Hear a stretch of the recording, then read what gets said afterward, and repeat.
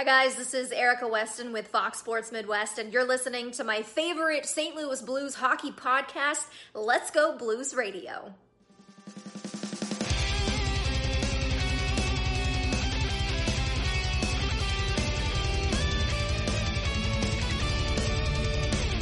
Hi there everyone, I'm Haley Wickenheiser, and this is Let's Go Blues Radio, Past to the Future.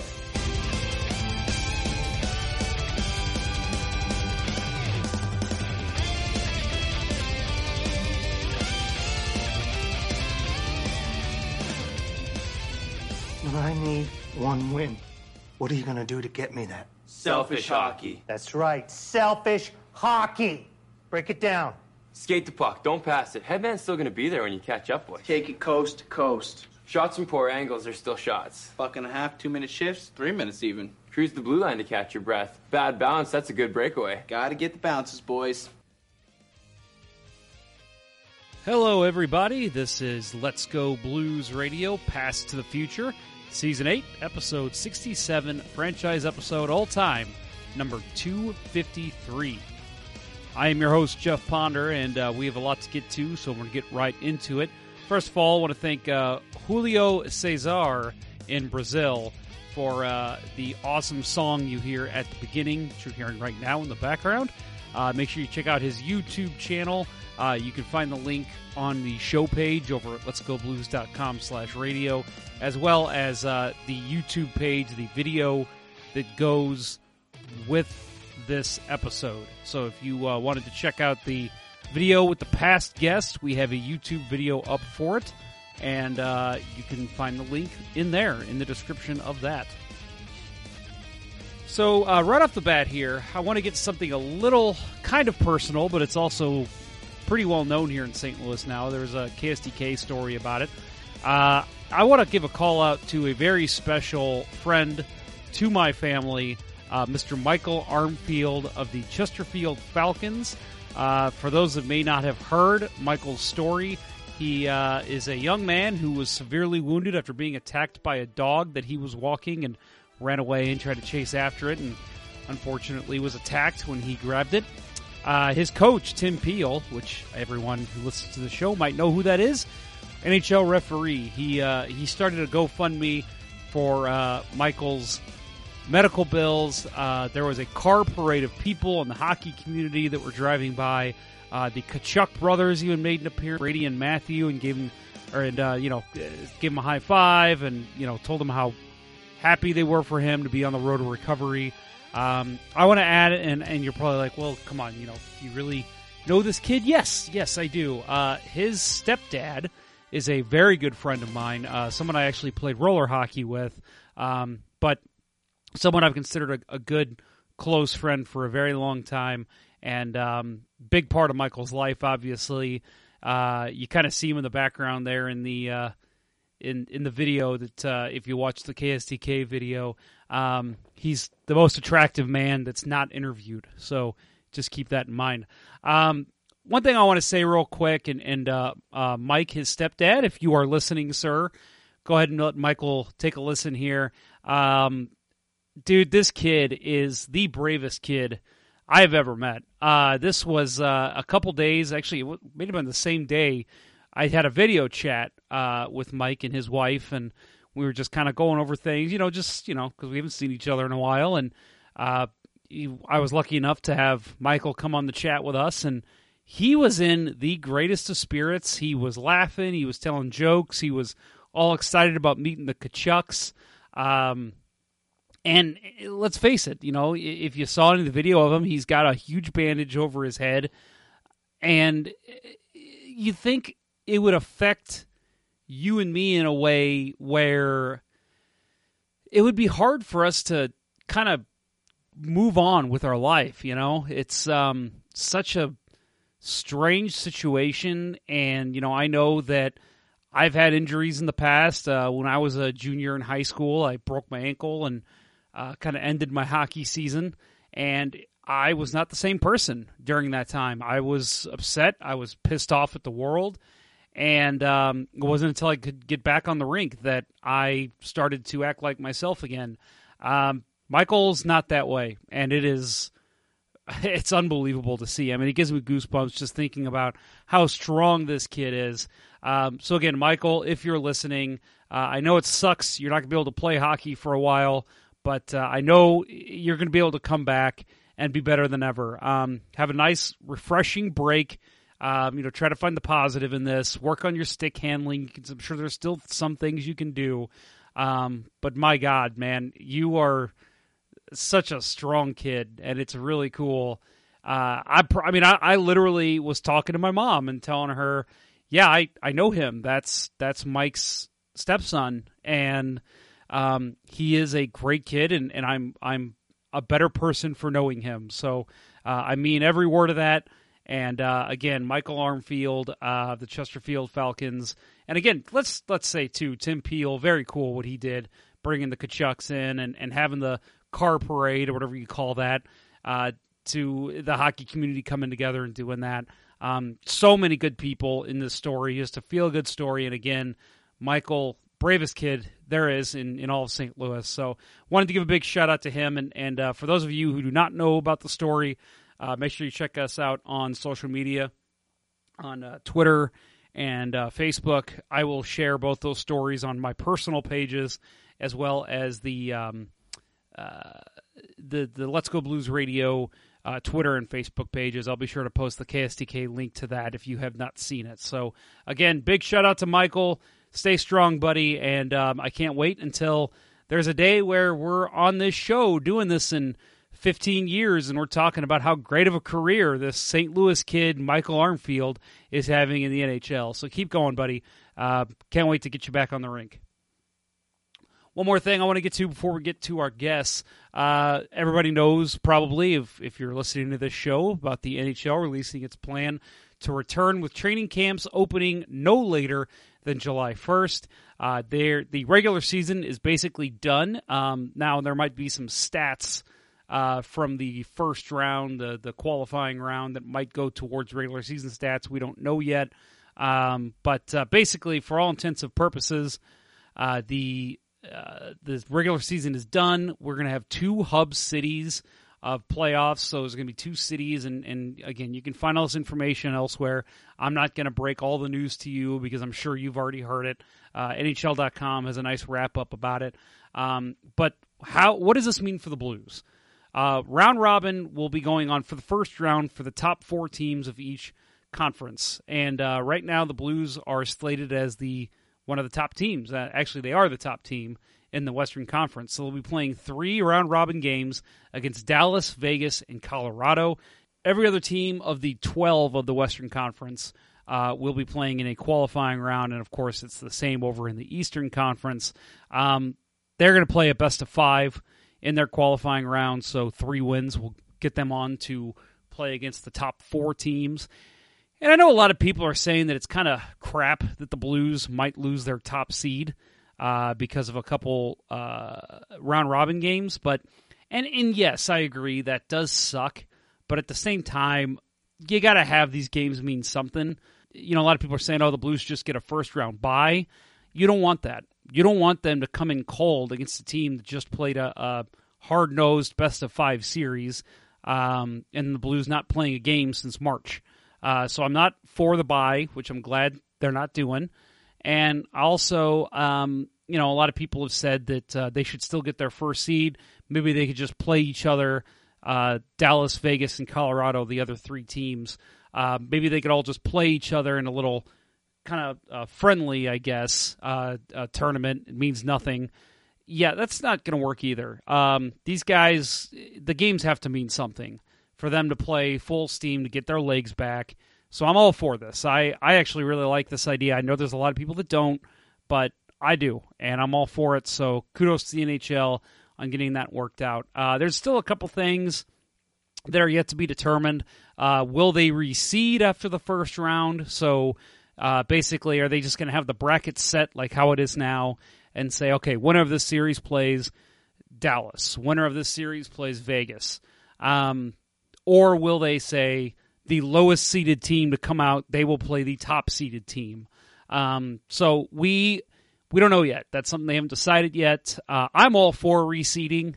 I think they should, but again, that kind of makes the regular season mean a little more, I think, if you're going to reseed them after that qualifying round. So I'm all for it, but we'll see what they decide.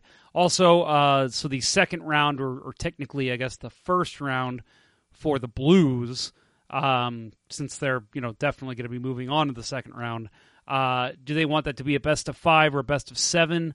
Although they have announced that the conference finals and the Stanley Cup final will be a best of 7. I'm all for making that a best of 7 as well. I think that you instantly after that qualifying round, you get your 16 teams that you normally have in the Stanley Cup playoffs. You make it like the Stanley Cup playoffs as much as possible. You just continue on with best of 7 and until a champion is crowned. And I'm all for that. So hopefully we'll see what happens. Like I said, I'm all for it. I love the 2 hub cities idea. I do agree with the people who are upset about the city of Chicago getting a look. I know they've been ravaged by COVID-19, so it would be weird if it was Chicago, but it really does seem like it's going to be Vegas, which I think would make sense. I'm all for it. I think it's a good call. Let the West play all their games in Vegas, and then we'll see what happens by the time the conference finals and Stanley Cup finals come around. I mean, maybe by then we can start having half capacity for home games. So who knows? We'll see. I also want to add one more thing, just a personal thought here. The NHL and the PA seem to be completely on the same page, and for me, that is a huge plus. There doesn't seem to be a lot of arguing. You pay attention to what's going on in the MLB right now. There's a lot of players that are not happy with some of the ideas that have been thrown around, and it's a little different situation because they haven't even started a season yet, whereas the NHL was pretty much almost done with their regular season. But yeah, it's just, I love it. It's good to see that everyone's been on the same page. They're all wanting to work together. Everybody wants to see the season resume.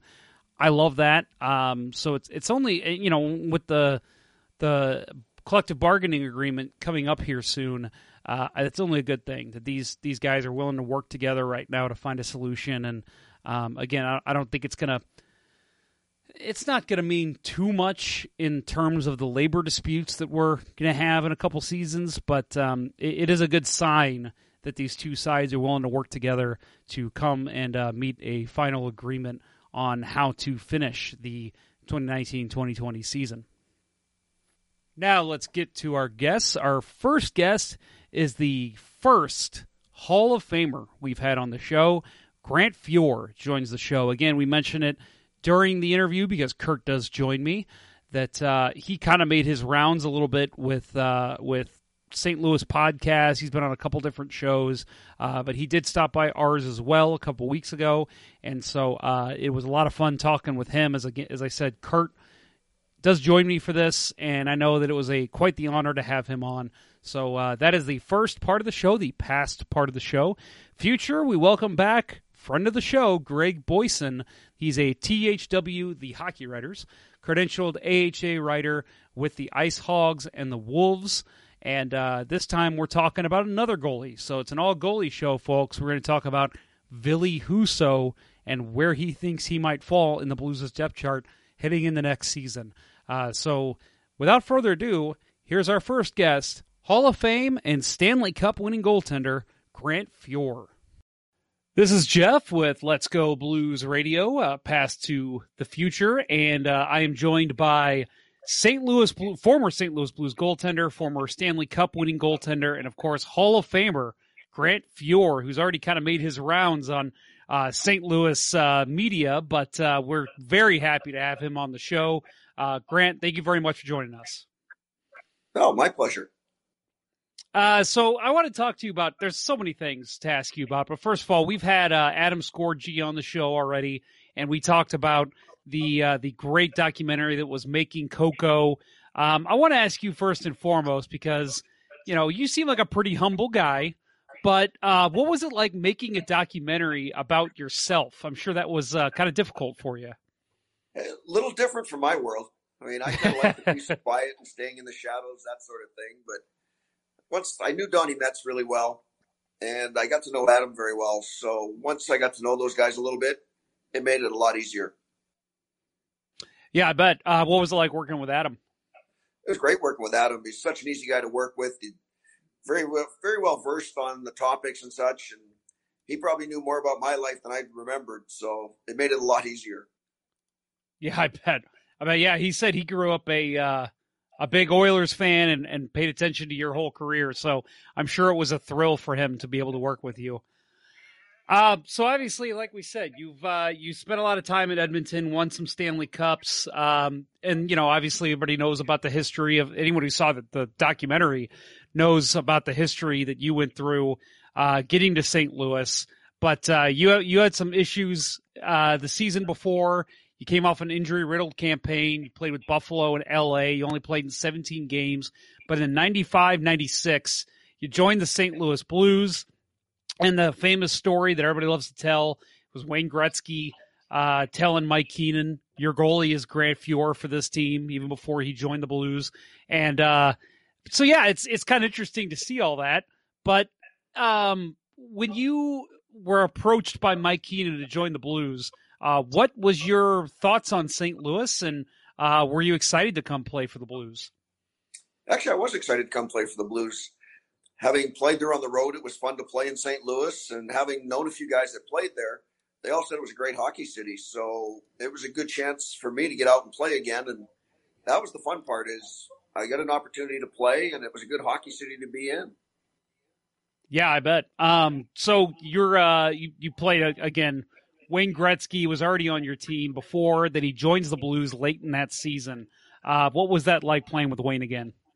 Oh, it was great. I mean, I think I played with Wayne 14 out of the 19 years I played. So, I mean, anytime you have him on your team, you know it's going to make your team better. But it's also nice to have good friends around. He always said that you were the greatest goalie in NHL history, and I think he still stands by that mark. I know, obviously, beside you, I want to ask you, who do you think is the greatest goaltender in NHL history? I'm a big Terry Sawchuk fan. I mean, I think he established the numbers that everybody tried to attain leading up till Marty got there, Patrick got there. There's a few other guys that have gotten close to it. So, but Terry was the one that set the numbers out that everybody tried to attain. So we are joined here also by co-host of Let's Go Blues Radio, Kurt Price. Kurt, thanks for jumping in here and say hello to our friend Grant here on the show. Mr. Fuhr, it's a pleasure. My pleasure. So we talked off air already that Grant's already talked to our friends Lance at the Drop Podcast and Guy over at Hawaii Fan Report. So, Kurt, what are your opinion of those shows? Are they not the greatest St. Louis podcasts there are, or are we a little better than them? I'm gonna play the bias card here. I'm gonna say they're a tick below it. They do a fine job over there. Both those guys do. Great job. Great job. I like us. I'm sure Grant would tell you that if you're going to ask him who's the better team, the team he's playing for, the one he's playing against, he's going to pick the team he's on. That's right. I can work with that.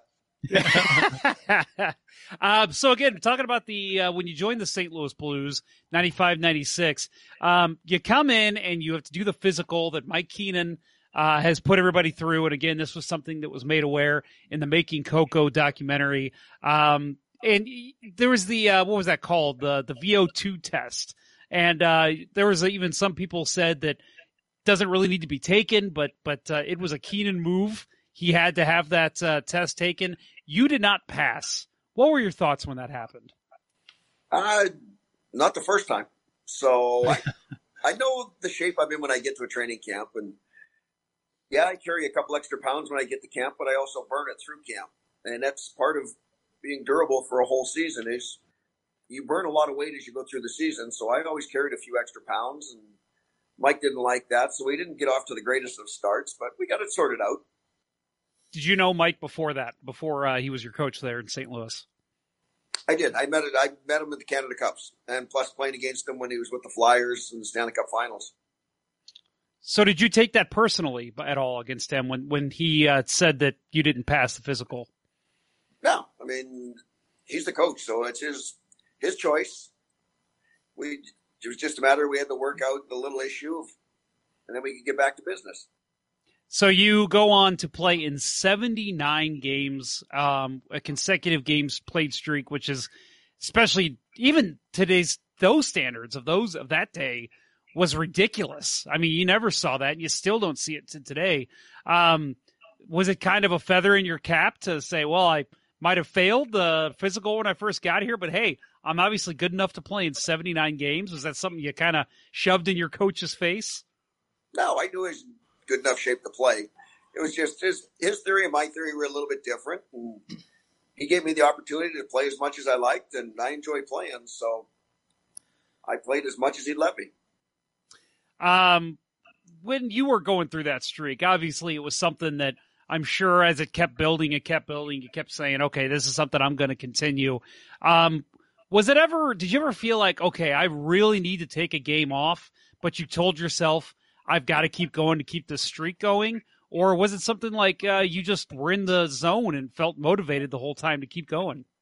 No, as a goalie, you prepare to play every day anyway. So the fact that he let me play every day made it a lot easier, actually. I mean, days you don't feel good, once a game starts, adrenaline kicks in, you're fine. So it's mind over matter more than anything. Were you ever fatigued and felt like you needed a rest? No, I actually enjoyed playing a lot. I mean, I think that was the fun part is your mind, if you can keep your mind sharp, you're good. So on the off days or certain days he didn't make me practice, I could take some off time and relax a little bit. And when I was away from the rink, you just try and forget about hockey a little bit. So that way when you get back to the rink, you're fresh. So you played on that team, but also a little further after that, behind Chris Pronger and Al McInnes, two guys that we talk about a lot on this show as just being the best defensive duo that we've ever seen. Is that the best defensive duo you've ever played with, or is there a couple from the Edmonton team that you can remember? Probably the most talented duo I've played with, but I played with some good defensemen over the years with different teams too. I mean, you look at Kevin Lowe and Lee Fogelin, different style of defensemen, but a phenomenal pair. You look at Paul Coffey, Charlie Huddy, another phenomenal pair. So I had some good defensemen in front of me. So why, but the 96 team, obviously, talking about the Gretzky, Hull, McInnes, Pronger, just a ridiculous team again. And then you go out in the first round. Everybody knows the story. Again, something we love to complain about here with Nick Kypreos. When you first went out, and we talked to Adam Scorgi about this, how you insisted to get Kypreos on the Making Coco documentary, which we found to be crazy, because that seems like something that you probably want to still hold against him. What are your thoughts on him taking you out there in that series? Well, you know, over the years, playing in the playoffs, guys fall on you all the time. I mean, I'll bet you in all the years leading up to that, every playoff round, somebody fell on you at least 8 or 10 times, and nothing had ever happened. So the fact that he fell on me isn't anything different than happens in the playoffs. Even today, it still happens. It's just unfortunate. I had a leg in a bad spot, and it got caught that way. Did he do it on purpose, or did Pronger push him into you? No, he fell on me on purpose, but that happens all the time. So I know Pronger caught a lot of flack for a lot of people were complaining that he checked him into you, but obviously the replay shows that Pronger checks him one way and he dives another. Yeah. Pronger gets a lot of heat for that. So again, I told you before we got started here, we've already had Noodles, Jamie McLennan, on the show, and he verified this story and told the kind of folklore tale of it. But Game 7 against Phoenix, 1999, Round 1, it was said that this was when the Blues were down 3-1 in the series. You guys came back, Game 7 in Phoenix. Jim Schoenfeld, the head coach of Phoenix, guaranteed a victory. It was said that you said, just get me one. Just get me one goal, guys. That's all I need. What made you so confident in yourself to be able to do that? It's confidence in our team. I mean, we had a good hockey team, so you have to be confident in yourself, and that's part of being a good goalie. So I have faith in myself, but I had faith in the guys too, and you're just trying to make them relax and go out and play. So what were your thoughts? Okay, so you had fulfilled your end of the bargain with shutting them down. We don't normally try and pick 1-0. but the Blues had not scored at the end of regulation, so you're like, "Come on, guys, I'm keeping up my end. Let's go." Well, you know, it was fun playing in that series because Nicky Habibulin played really well for Phoenix. Mm-hmm. So it's just one of those things. You don't really ever predict 1-0, especially in the playoffs. especially in games I play in, that's for sure. But I was living in an apartment complex at the time, and I think I woke up the entire apartment complex after Turgeon scored, and it was pretty fan. It's a very memorable performance. Yep. It was a fun game to play in. Does that rank when you look back? And I'm sure there's plenty that you could think of. Obviously, cup clinching games and round clinching games. Does that rank up there with, you think, one of your best performances in net? That was a good one. The game 1 of the '84 final was good. They both were 1-0 games, so along the way you didn't make any mistakes, so that's never a bad thing. But over the years, there's so many good playoff games. The Canada Cup was a lot of fun. The 6-5, 6-5, 6-5, those were all good games, even though you give up a bunch of goals. So it's all just a little different. You mentioned Nikolai Habibulin across the crease, a great goalie, obviously. You played against some great goalies in your time. Patrick Waugh, Martin Brodeur. Who was the best you think you ever played against? Best I played, well, I got lucky enough to play against Tony Esposito my first year, so I'm kind of partial to Tony. Yeah. But I would say probably Marty Brodeur and Patrick were the next two best. Then Dominic Hasek. I would throw Dom right up there with those two. It's funny when we talk about the greatest goalies of all time. For some reason, it seems like Hasek slips through the cracks for a lot of people. But, man, was it 6 Vezina trophies? That's impressive. It's extremely impressive. I would definitely put him in my top 3 or 4.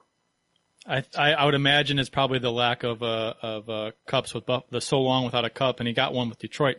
But probably so long without it. He has 1 cup to his credit. Is that right? So maybe that's it. Yeah, it could be a bit of that. I mean, there's been some great goalies that don't have cups. Sure. You look at Curtis Joseph. Yeah. I think Curtis top 10. Yeah. But no cups. Yeah. Which John in Van the end is another one. Yeah, a goalie can't score goals. At least not too many of them. So not enough to win. Mike Vernon was up there. He's got 1. So, I mean, there's been some great goalies that haven't won. Speaking of, you were mentioned, it was kind of a jest there, Kurt, but you mentioned goalies don't score goals. Grant, was it ever in your mind, did you ever want to score a goal in the NHL? Oh, hell no. I'm a playmaker. I knew I didn't have a chance. So what? I didn't look up the stats in the run and gun Edmonton days. Did you rack up some assists there at all, or? I think I had 14 points one year. Oh, there you go. Yeah, that's nice. That's more than I would ever get in an NHL game. So you win. So I'll run with playmaker. Right. What you played with Brett Hall, somebody we love to talk about here on this show, and people in St. Louis have adopted as St. Louis's own son. What was he like in the locker room? Well, he was awesome, and we spent a lot of time together off the ice. I mean, Brett and I became good friends. We still see each other a fair amount. So, I mean, he was fun to be around. He was fun in the dressing room. He was fun on the ice, and he was a good leader. Yeah. So obviously I know you're still friends with Wayne Gretzky and probably still talk to Holy, but anyone from the St. Louis teams that stand out that you still talk to, that you're still friends with today? Let's see. I just play golf with Terry Yake here on the weekend, so he was here. Nice. Prongs I see, we communicate once in a while on Instagram a little bit, or I'll see him at different events. We had the premiere down in St. Louis, and Prongs was nice enough to come in for that. So I still see a few of the guys around. We mentioned the multiple Stanley Cups you had while with Edmonton. What's the crazy story you could tell us? What's the weirdest thing you've ever heard or done with the Stanley Cup? Oh, you'd be surprised. And we're not a PG show, so you can do say whatever you like. Let's just say we traveled with the Cup as a team, and it may have ended up in a neighborhood that it shouldn't have on stage. Yes. And on the front page of the paper the next day, which was not so good. I do believe a story was told. The keeper of the Cup says that the Stanley Cup is not allowed in those types of establishments anymore because of social media and all the camera phones and everything. He's not a big fan of that, I don't think. That was the beauty of back then. There was no cell phones, no camera phones, right? And there's no keeper of the Cup. So when they gave you the Cup, you could run with the Cup. Yeah, nowadays he's always there, isn't he? We just consider it part of job creation. That's a great point. So it's something that, again, talking about the great documentary, and for those that haven't seen it, you need to. Making Coco. It's just a great Grant Fuhr story. Every documentary you've ever seen, this is up there. One of the best I've seen. But you talked about it something that was kind of a basis of your whole career was the cocaine story. The fact that you said you did it, you told the NHL, yet you still got suspended. When you see it today, I mean, obviously, that was kind of, to me at least, that I can remember, the first that you heard of the NHL and the policy against drug use and all that. But when you went to the NHL, were you expecting to get help? I mean, obviously, they took it in a way that I think none of us would expect them to take it today. Actually, I'd gone and got help before the NHL ever knew. So That's what right. happened? What happened was my ex-wife and a reporter had become friends, and somehow they were going to release the story. So fine, we went, let the NHL know, okay, hey, this is going to happen. And they said, well, we're not here to help players. We're here to punish them. So Oh, my Lord. we went down to Toronto for a hearing, sat through the hearing, which in my opinion was kind of a waste of time. They already had predetermined what was going to happen. And yeah, a little surprising. I mean, there's a couple of players that had been suspended for it before, but I think a certain Maple Leaf got 7 games, so we weren't really worried about it. But yeah, I was a little surprised we got a year for it. Do you feel like you were made an example of at all? Like they were trying to make a point or something? Well, they're definitely making a point. I mean, they didn't have a policy at that time. And they were there to let players know that they weren't there to help them. So, if anything, it probably set things back. Instead of having a firm drug policy, what they did was they just let players know that, hey, we're not going to help you. We're going to punish you. So it drove some guys underground. My goodness. Yeah, that's probably not what you want. You want players coming forward and saying, hey, I've got a problem, I need help. So obviously in that time that you took off from the NHL, you cleaned yourself up, got sober. What did you do to stay in game shape, to be ready for the NHL when they came calling a year later? The Oilers were really good. They let me see the guys. Couldn't go to the rink or practice with the guys, but I still saw the guys all the time. And then they set it up at a gym where I could go to the gym, work out twice a day, but I couldn't skate. So all you do is just try and stay in shape until you were finally cleared to be able to practice again. Did you find your own rink in that time to go skate at? No, I never touched the gear. All I did was work out. So I came back and practiced for probably about a week and then jumped right into games. Wow.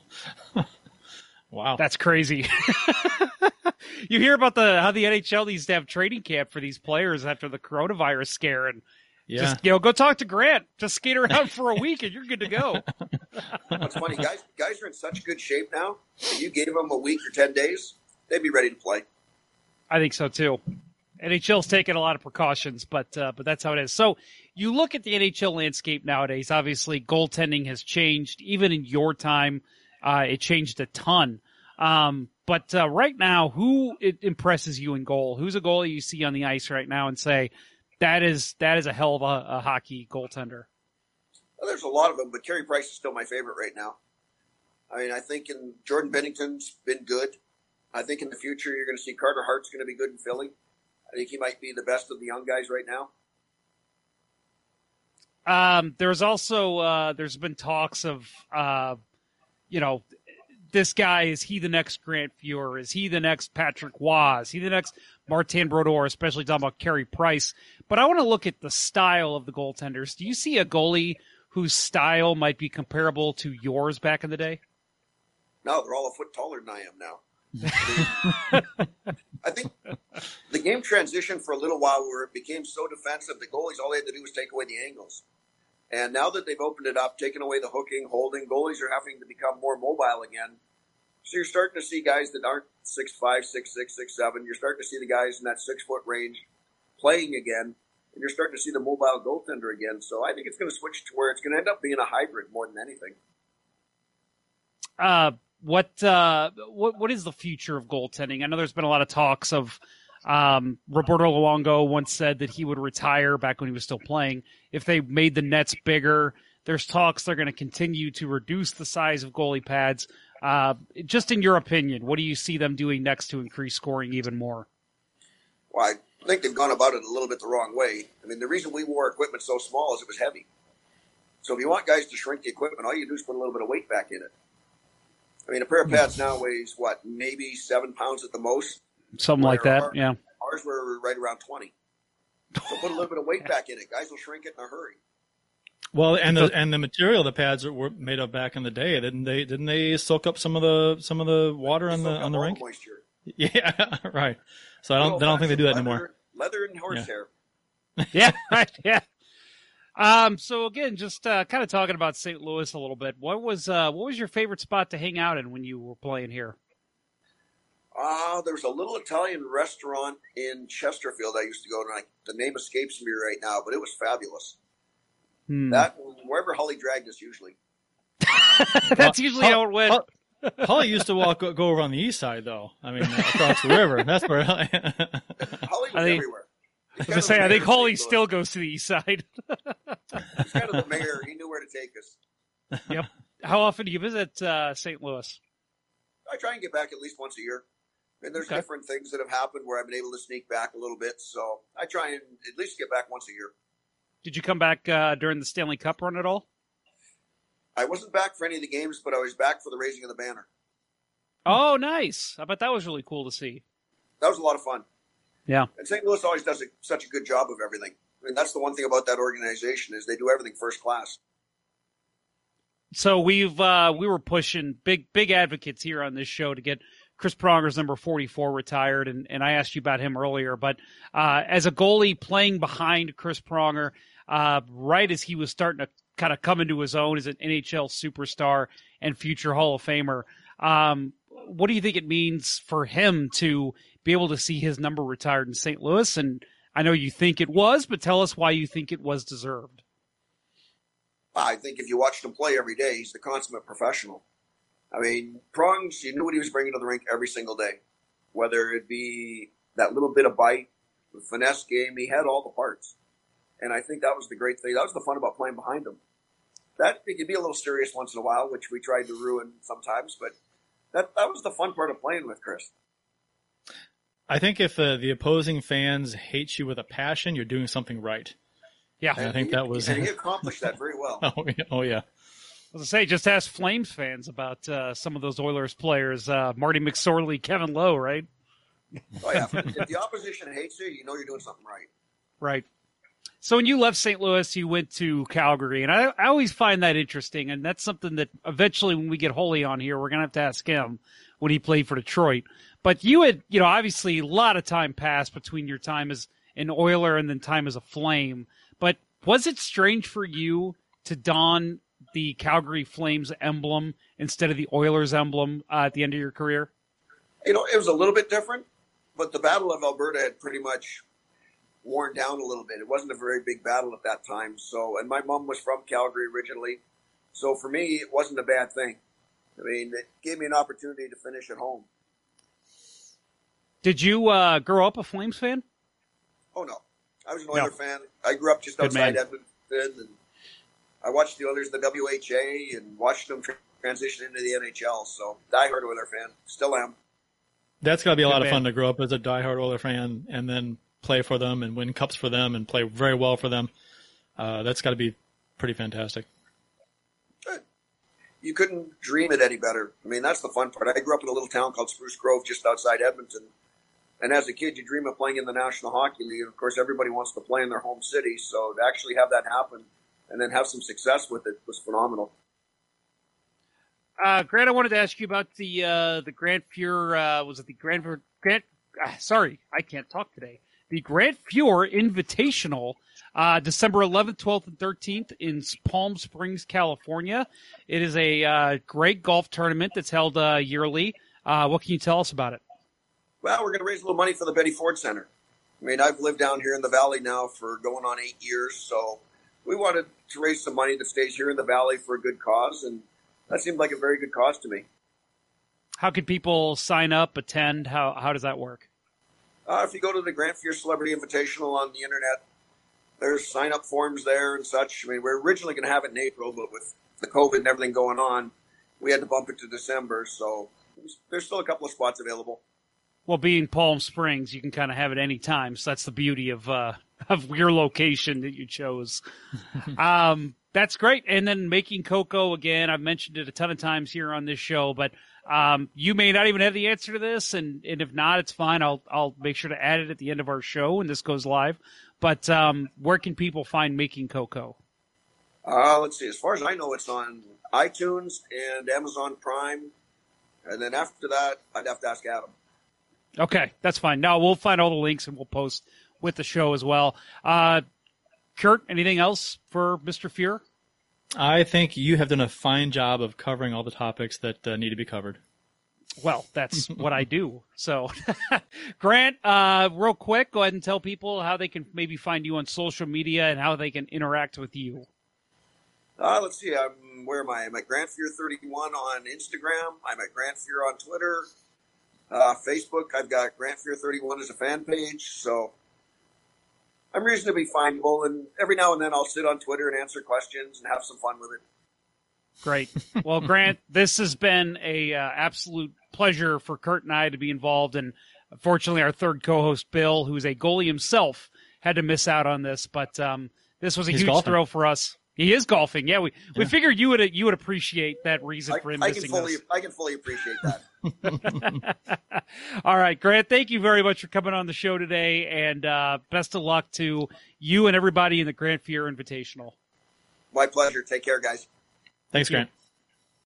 Hey, listeners, this is Brandon Bollig. I know, I'm a former Chicago Blackhawk, but I grew up in St. Charles, and I'm a St. Louisan at heart. My wife and I recently co-founded Dana Eve, a health and fitness company that offers convenient workouts for anyone, anytime, anywhere. My wife is also a former athlete. She played Division I college soccer and is now a certified personal trainer. Upon founding this business, we adopted the motto, you can change your life in less than 30 minutes a day. After years of constant wear and tear from her sport, Dana developed her own method of training, the DE method, which was designed to go where you go. Using your own body weight along with our Anywhere gym, Dana will help you achieve lasting fitness in mind, body, and spirit, whether on the move or in the comfort of your own home. Visit www.danaeve.com to start your free trial. That's DANNAHEVE.com. And we're continuing the Past to the Future segments today, and we are going to the future now, and we're going to talk about one of the bigger Blues prospects that's kind of been on the tip of everyone's tongue lately. That is Ville Husso. I am once again joined by Greg Boysen of the Hockey Writers. He's a credentialed AHL writer for the Chicago Wolves and the Rockford Ice Hogs. Some pretty big news coming out of the Chicago Wolves organization recently. So how does that change your approach? For those that don't know, the Carolina Hurricanes announced they have left the Charlotte Checkers and they'll be going to the Wolves for their AHL affiliate. First of all, Greg, thank you for joining the show. And let's go ahead and ask you that question. How does that affect what your day-to-day is like for covering the Wolves? It doesn't really change anything too much, except that you're going to have to, learn new players, new coaches. But at that level, every year is a whole new roster, essentially. So, yep. The main people that I deal with the team, the front office staff, the media department, they're all the same. The thing that sucked about that the most was, with this whole, hiatus thing, and it's very unlikely the AHL is going to come back this year. There are a lot of players, and especially head coach Rocky Thompson, that I built a 2-year relationship with, that, you can't say goodbye now to. We knew they were going to leave, but at least if the season had played out, you'd have that final game to where you could say, hey, thank you, and, all that kind of stuff. Especially with Thompson, who I'm a huge fan of. I think he's going to be a really good NHL coach for a long time at some point. And he's been great to work with and a great quote. So not being able to kind of have an official send-off sucks. But as far as, coming at it next year and you got a new team, it's, as I said, it's the AHL. You have to spend the whole month of October learning the roster anyway. So, It's very rare that you have much of the same team come back from year to year anymore. Yeah, that's true. So again, today we were going to be talking about Ville Husso, who was with the San Antonio Rampage last year, and obviously will be in Springfield now for the St. Louis affiliate in the AHL, unless he makes a jump to the NHL this next year, which we're going to talk about.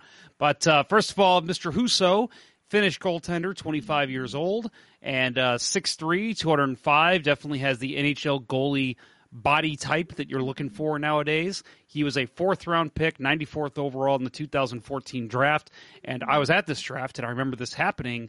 The Blues had actually traded their defenseman Roman Polak for this pick and Carl Gunnarsson, and at the time, I think it was believed the Blues wanted to make this pick. That was why they made this trade. So they wanted Husso from the start, and he has definitely been somebody that's been in the pipeline for a while, always in the conversation whenever you're talking about goaltending for the next season. So, but the problem is, you look at the numbers, and his numbers have not been great. Now, granted, San Antonio, they were 8th in the Central 2 years ago.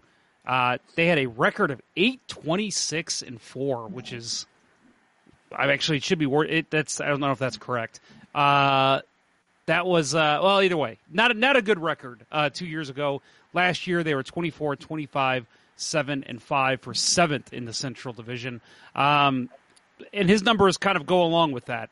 Last year, I think he had a little bit, just again, looking at statistics, 42 games played, 2.56 GAA, 909 save percentage. But the year before, 3.67 GAA, 871 save percentage, a 6-18-0 record, which is just not good.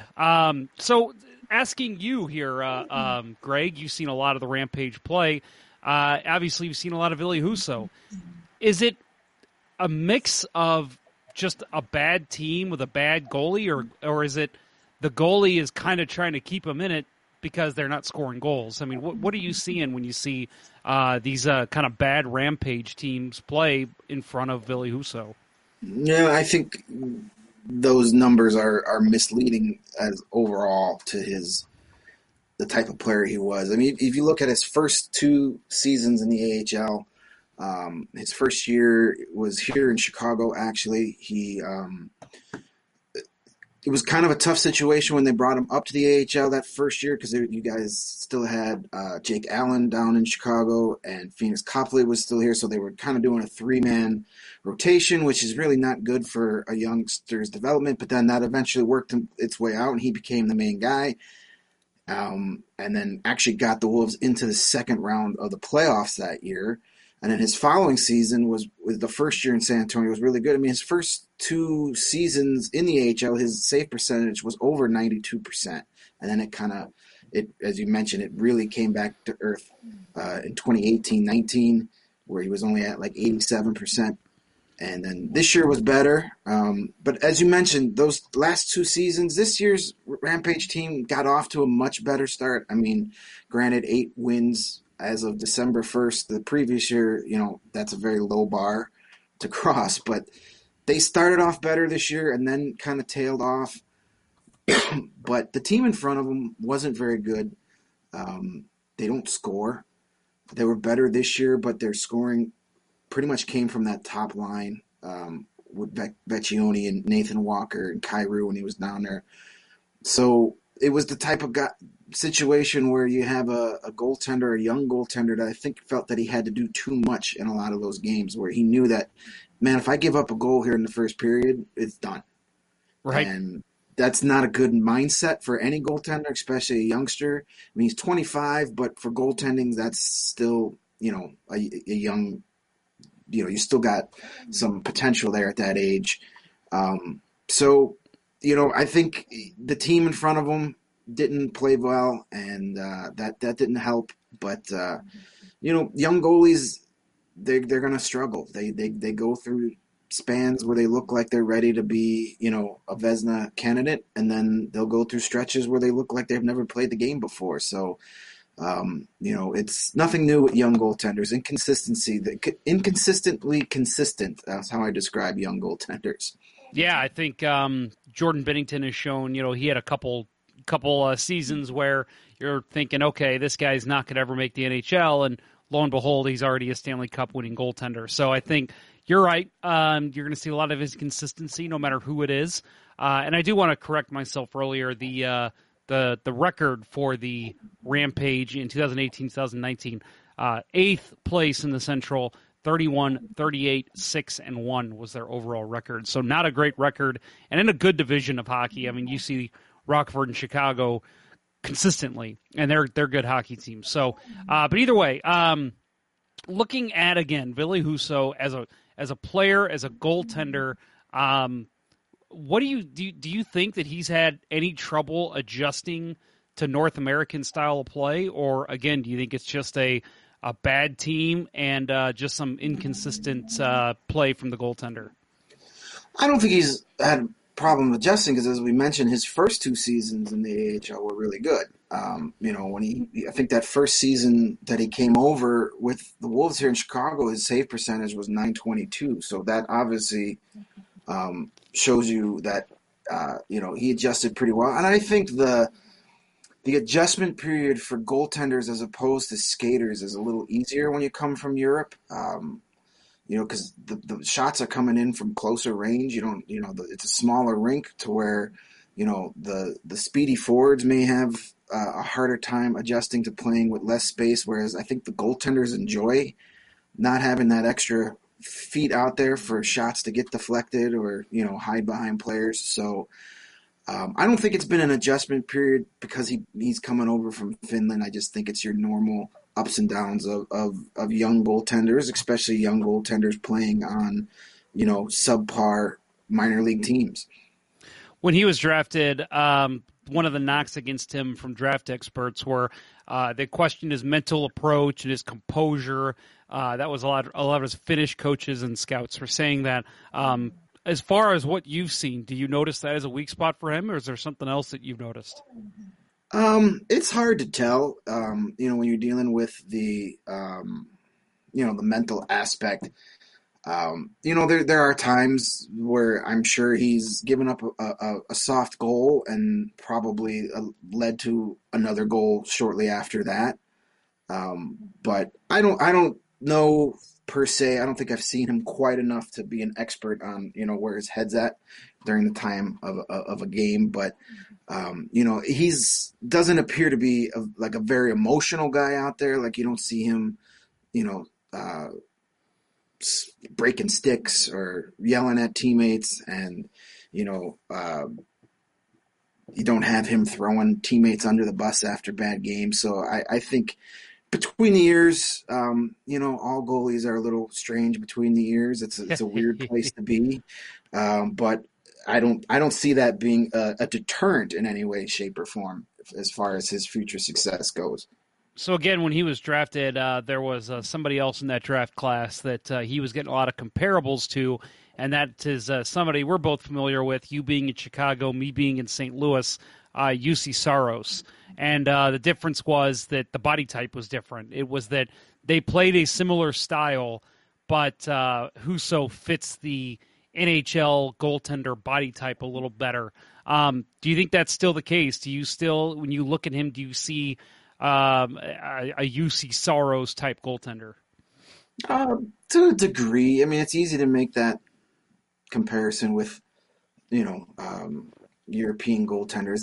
They play the same style of game despite Husso being bigger of the two. They both have quick reflexes. They don't have a lot of wasted movement in the crease, and their rebound control is pretty good. Saros has had the luxury of a quicker path to the NHL, and it helps when you play, in front of that, behind that defense in Nashville. It's definitely going to make you look a lot better. So he's had more fortunate, path, and when you're not playing, sitting and learning from Pecorino is certainly not going to hurt you at all. Right. But yeah, there are some similarities there. But he's good. Husso's gonna have to, I think, fight a little more to get a spot if it's gonna come with the Blues, because Saros pretty much had a quick path with nobody really blocking him. They kind of knew that this was going to be the guy that we're going to bring him up. He's going to back up Rene for a year or two, and then he's going to be our guy. Where Husso kind of got passed up by a few guys over the years. Binnington came up, and now all of a sudden it's like, well, okay, we've got, it was Allen, now it's Binnington. So, his path to the NHL as far as becoming a starter is a little more cloudy than Saros was.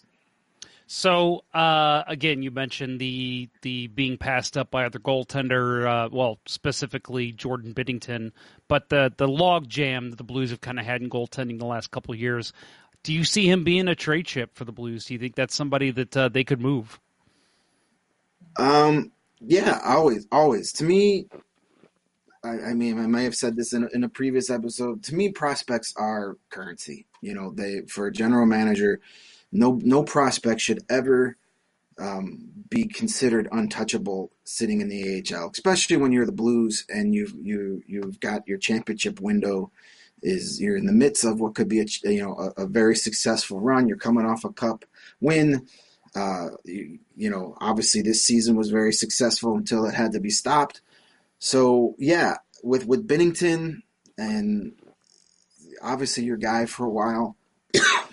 If there's a need, if you need to move up in the draft, if there's a player you think can help you win another cup, sure, you absolutely pull the trigger.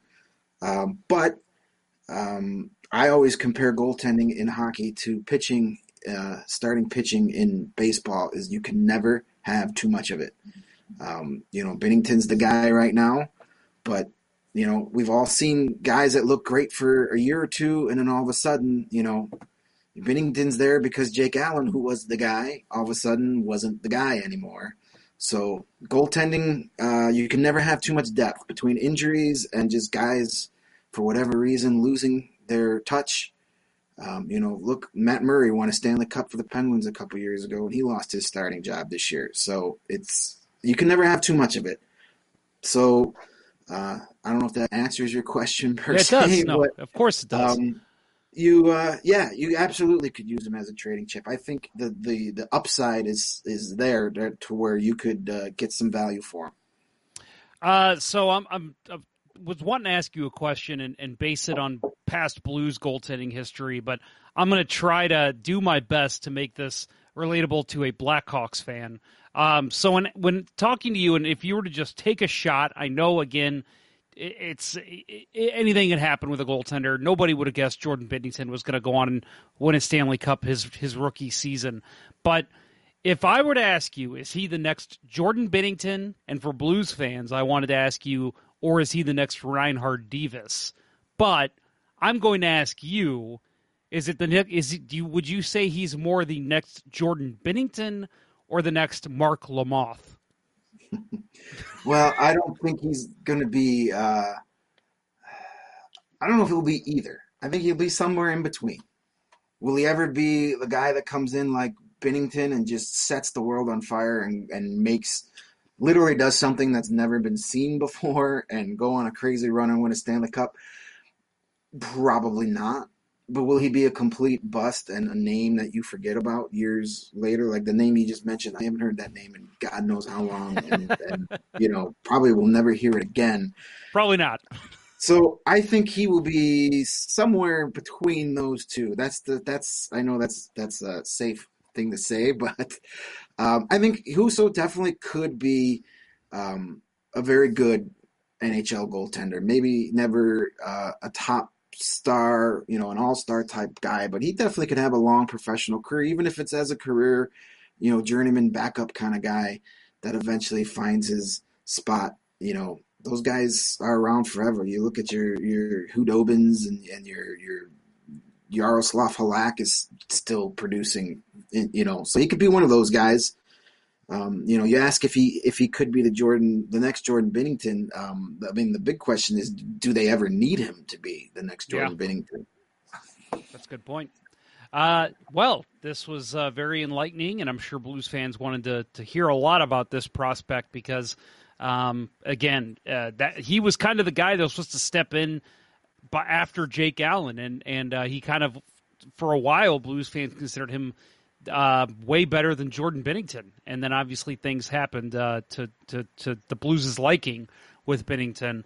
But yeah, he's always been kind of a question mark with Blues fans. So it's nice to get a little more insight on him.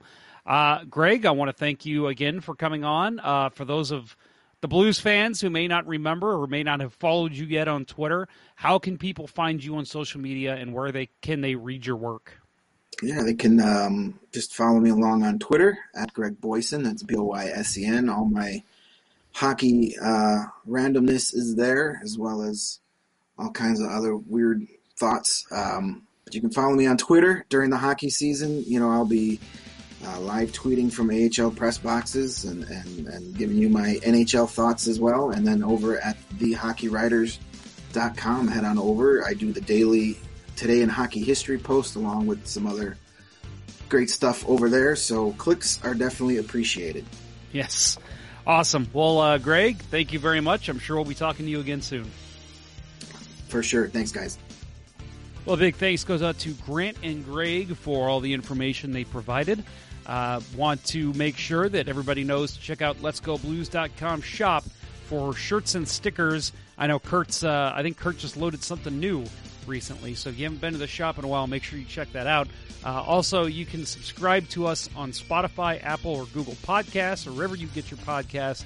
You can also listen at letsgoblues.com/radio. And again, if you are on Apple, that's the way you use to listen to us. Give us that 5-star rating, leave us a review. That helps people find the show. Twitter handles. Show Twitter is at LGB Radio. Kurt Price is at Kurt Price. Bill Day is at Billy Blue Note. And myself, Jeff Ponder, can be found at jponder94. Also, remember that we are on Facebook at Let's Go Blues. And we are also on Instagram, Let's Go Blues Radio. So we do update all of our sites as much as we can. So if you're not following us there yet, make sure you do that. The next show, again, as I say every week, stay tuned. We may have a live show with some of the information coming out that I've already discussed. I'm sure there's going to be more by the time we want to have a show next week. So there's a chance we'll have a live show, but if not, folks, do we have a great interview for you. Mr. Bernie Federko, the original St. Louis Blues Hall of Famer. He will join me, and we will talk about his career, his book, The Blues Note, or My Blues Note. If you have not read that yet, that is a fantastic read. He goes into depth about so many different things, and we talk about that a lot coming up on the next episode of Past the Future, whenever that will air. And, of course, we do have some Greg Boysen interviews that we want to get to, but a couple other prospect chats that I will be trying to get out here as well. So, but definitely you want to tune into the next Past to the Future episode, because Bernie is a delight. He's a fun guy to talk to and just a real good conversationalist. Well, folks, that will conclude this episode. On behalf of Bill Day and Kurt Price, I'm Jeff Ponder, and let's go Blues. The Chiefs are at home tonight against Cyanosport at the War Memorial at 8. Good seats are still available. A look at sports. I think that went very well. Thank you for listening to Let's Go Blues Radio. Now take off, hosers. Well, there's 90 minutes of your life you'll never get back. Sorry. St. Louis Blues, St. Louis Blues. Have you heard the news about our St. Louis Blues? They've only just begun, they're on their way to number one. Now there's no more blues for our St. Louis Blues. The Blues are on the ice tonight again.